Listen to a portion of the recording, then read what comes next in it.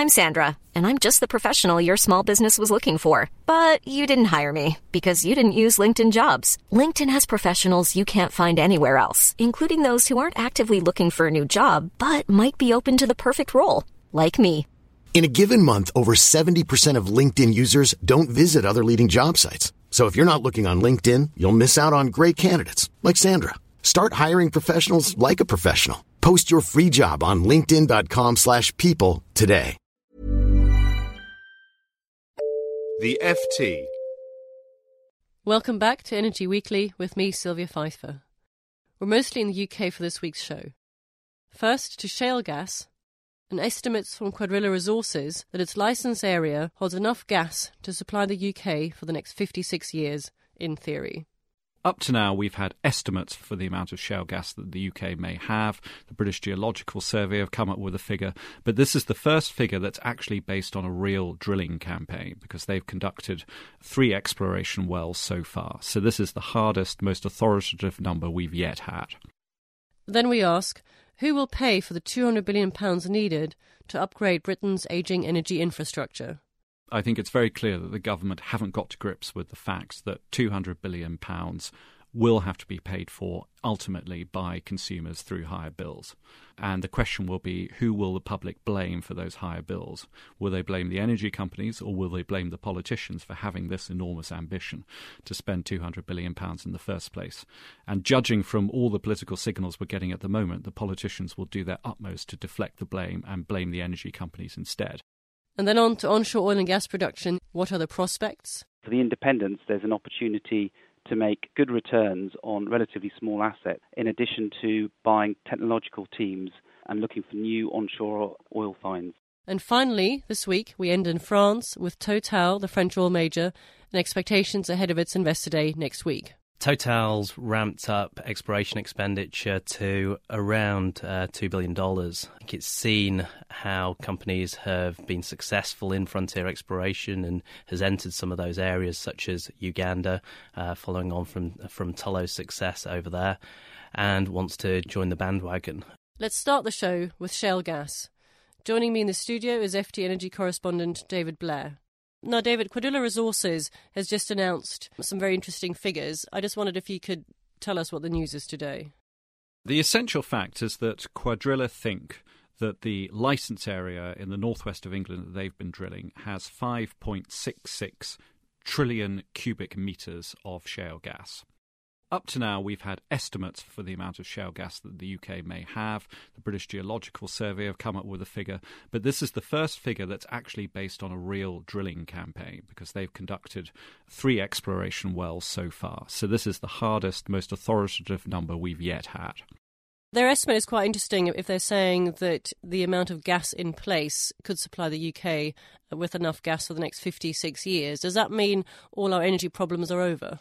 Not quite. There may be enough gas somewhere beneath Lancashire to supply Britain for 56 years, but only a fraction of that would ever be recovered. Now, Quadrilla declined today to give an estimate for the recoverability rate that they expect from that particular shale resource. Experience from the US suggests that the recoverability is somewhere between 10 and 20%. So even if we take the lowest estimate, let's say it's 10%, and of course this is only a guess at the moment, but if we say 10% and there's enough gas there to supply Britain for 5 and a bit years, that's still quite a significant discovery. It won't be a complete game changer, but it is important. And it's also worth bearing in mind that the shale rock formation we're talking about here is one of 4 similar ones in Britain. So if one of those can supply Britain for 5 and a bit years and there's 3 more still to go, then you add them all together and you get something that could be a very significant resource indeed. So what does Quadrilla do next? Their next step is they have to firm up exactly how much of this gas will indeed be recoverable. So they will drill between 4 and 6 more exploration wells by next summer. And then, at the conclusion of that phase of the drilling campaign, they'll announce an authoritative figure for how much gas they think they can actually extract. Based upon that, they will then take a decision on whether they want to produce or not. The indications are that they will want to produce. So then the matter will go to the government, and the government will have to decide whether to give them permission to proceed and to produce. Quadrilla are confident that they can overcome environmental objections. And something to bear in mind is that they're talking at the moment of having perhaps 9 production wells. These wells themselves, the drilling rigs themselves, which I've seen, are actually much smaller and less intrusive than you might think. So 9 wells essentially consists of 9 fields in Lancashire being put to this purpose. And I can't imagine that 9 fields are really going to be missed hugely one way or the other. I may be wrong, but I suspect residents of Lancashire might value the 5,600 jobs that will be created rather more than the 9 cabbage fields that might sadly be lost. On a best-case scenario, if they got that permission very quickly and all the decisions went in their favour, they could start producing as early as 2013. Thank you. And if I can move you now, David, to our second topic for today and also a related topic. The question which everybody in the industry or in the energy industry is asking is, £200 billion has been identified as the figure needed to upgrade the country's ageing infrastructure, energy infrastructure by 2020. Given the current economic concerns around the world, that's quite a big figure. Who's going to pay for it all? Well, that is the $64,000 question. The entities that will have primary responsibility for delivering that sum of money will be the big 6 utilities. Now, of course, it's important to emphasise they will not have sole responsibility. There will be plenty of other players. But nonetheless, they're going to be the key enablers. And they are all in pretty bad shape at the moment. 2 of them in particular, E.ON and RWE, both based in Germany, both with big subsidiaries here in the UK, are in desperate trouble because of Germany's decision to phase out nuclear power by 2022. Both of them announced this year very poor sets of results. In E.ON's case, they made the first quarterly loss in their history. And their response to that has been very rational. Both E.ON and RWE are cutting capital expenditure. E.ON in particular have set a very ambitious target of reducing their costs by €1.5 billion every year between now and 2015. RWE are trying to dispose of assets to bring their net debts under control. So all that makes it extremely hard for them to go about spending the huge sums that they would have to spend to continue operating in Britain, at least under the government's policy as it stands. And what are some of the infrastructure companies saying about this? I mean, do they think there's appetite there from investors to at least contribute towards that sum of $200 billion? Yes. Really what's going to determine whether anything like the £200 billion gets spent or not is the appetite of outside investors beyond the paddock, if you like, of the big 6. So, for example, I spoke to a banker who calculates that of the $55 billion that's supposed to be spent on offshore wind, he thinks that $30 billion could be raised from banks. He thinks that $15 billion could come from external equity financing, including Asian investors. And there's already been some Asian investment in UK wind farms. A Japanese company bought a stake in a British wind farm 2 weeks ago. And then that would leave £10 billion to come from the big 6 utilities, which is a manageable number, particularly as it will be spread over a period of about a decade. So when you place it in context, you see how it might happen. But nonetheless, the burden is still going to be huge.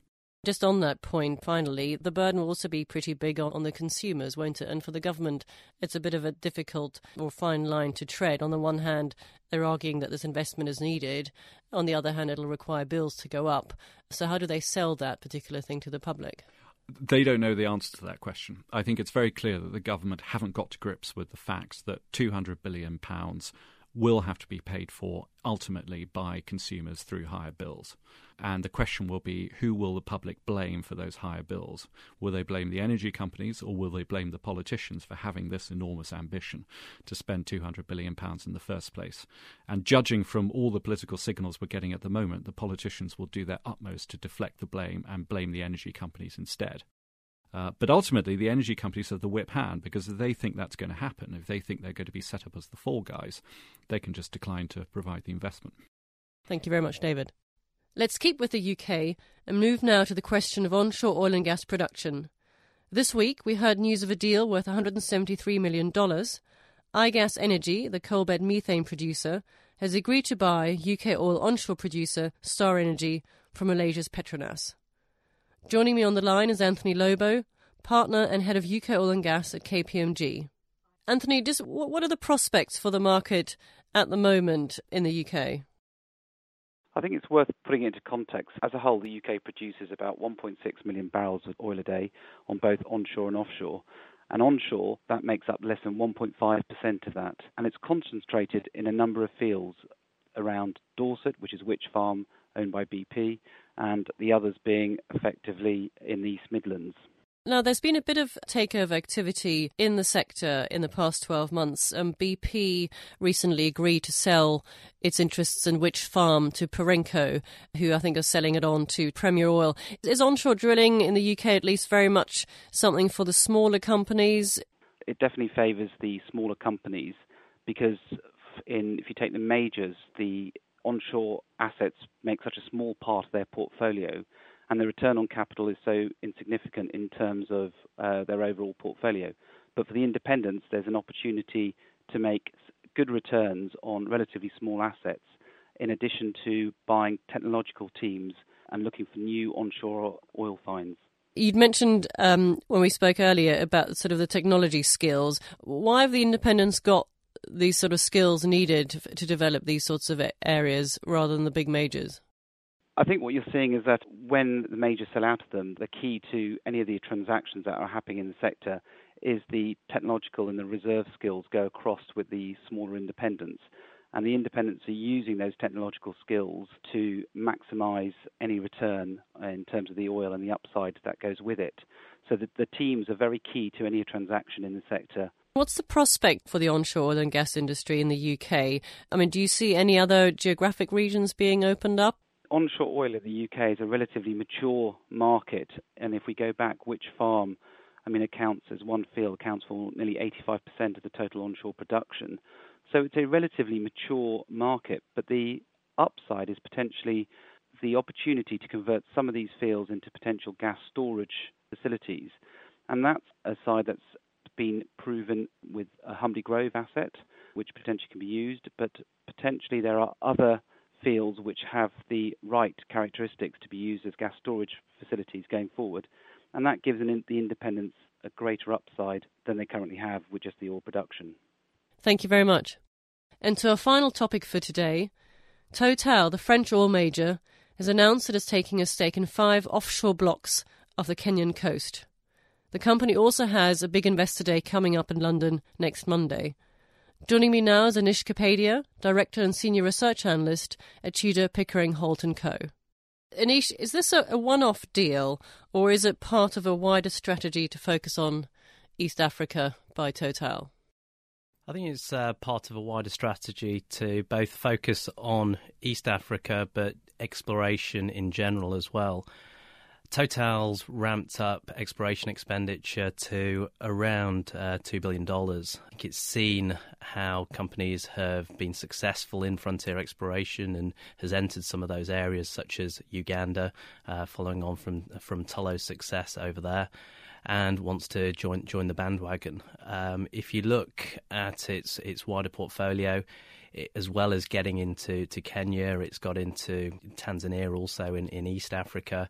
It's expanded its position in West Africa, places like Gabon, JDZ, and also around the world, increasing its position in places like Kazakhstan, in Asia. One notable area that it got into over the last few years was the Guyanas. Had a very successful discovery with Tullow recently. It's also geared into the pre-salt plays in West Africa. What sort of time spans are we talking about? I mean, when do you expect any of these moves to sort of pay off in terms of actual production for Total? Something like Zydius, you could see production within 5 years. It's made a discovery in Azerbaijan, a very large 10 TCF plus gas discovery in Azerbaijan. That might take slightly longer to commercialise. But generally, from getting into a new asset from the exploration side to first production, you're generally looking at probably about 7 years. Total's got a big investor day coming up on Monday next week. What do you expect to be the sort of highlights that they might flesh out, and also what do you expect the sort of challenges that Christophe de Margerie, the chief executive, might mention? The stock has been a fairly awful performer over 2010. Since 2010, it's underperformed the global integrateds by about 40 to 60% if you exclude BP. I think one of the issues over there has been production disappointments and also people concerned about returns and rising capex. think one of the focuses may be that the shift away from downstream, the selling of the Cepsa stake, closing some refineries such as the Dunkirk refinery, and shifting that capital into the upstream. I think what you'll see then is them outlining their projects that they've got over the next few years. We think that it's got one of the most attractive set of projects to come on stream within the global integrateds, other than Petrobras, over the next few years. So production growth could surprise expectations to the upside for next year. We'll be looking out to see what they come out with on Monday. Thanks very much. And that's it for this week. My thanks to guests Anthony Lobo, Anish Kapadia and David Blair. Energy Weekly is produced by LJ Filotrani. Till next week, goodbye. For more downloads, go to ft.com/podcasts. Planning for your next trip? Elevate your travel style with Quince. Quince has all the jet-setting essentials you'll want for your next getaway, like European linen, premium luggage options, buttery soft Italian leather bags, and so much more. And it's all priced at 50 to 80% less than similar brands. Plus, Quince only works with factories that use safe and ethical manufacturing practices. Pack your bags with high-quality essentials you'll be wearing for vacations to come with Quince. Go to quince.com/trip for free shipping and 365-day returns.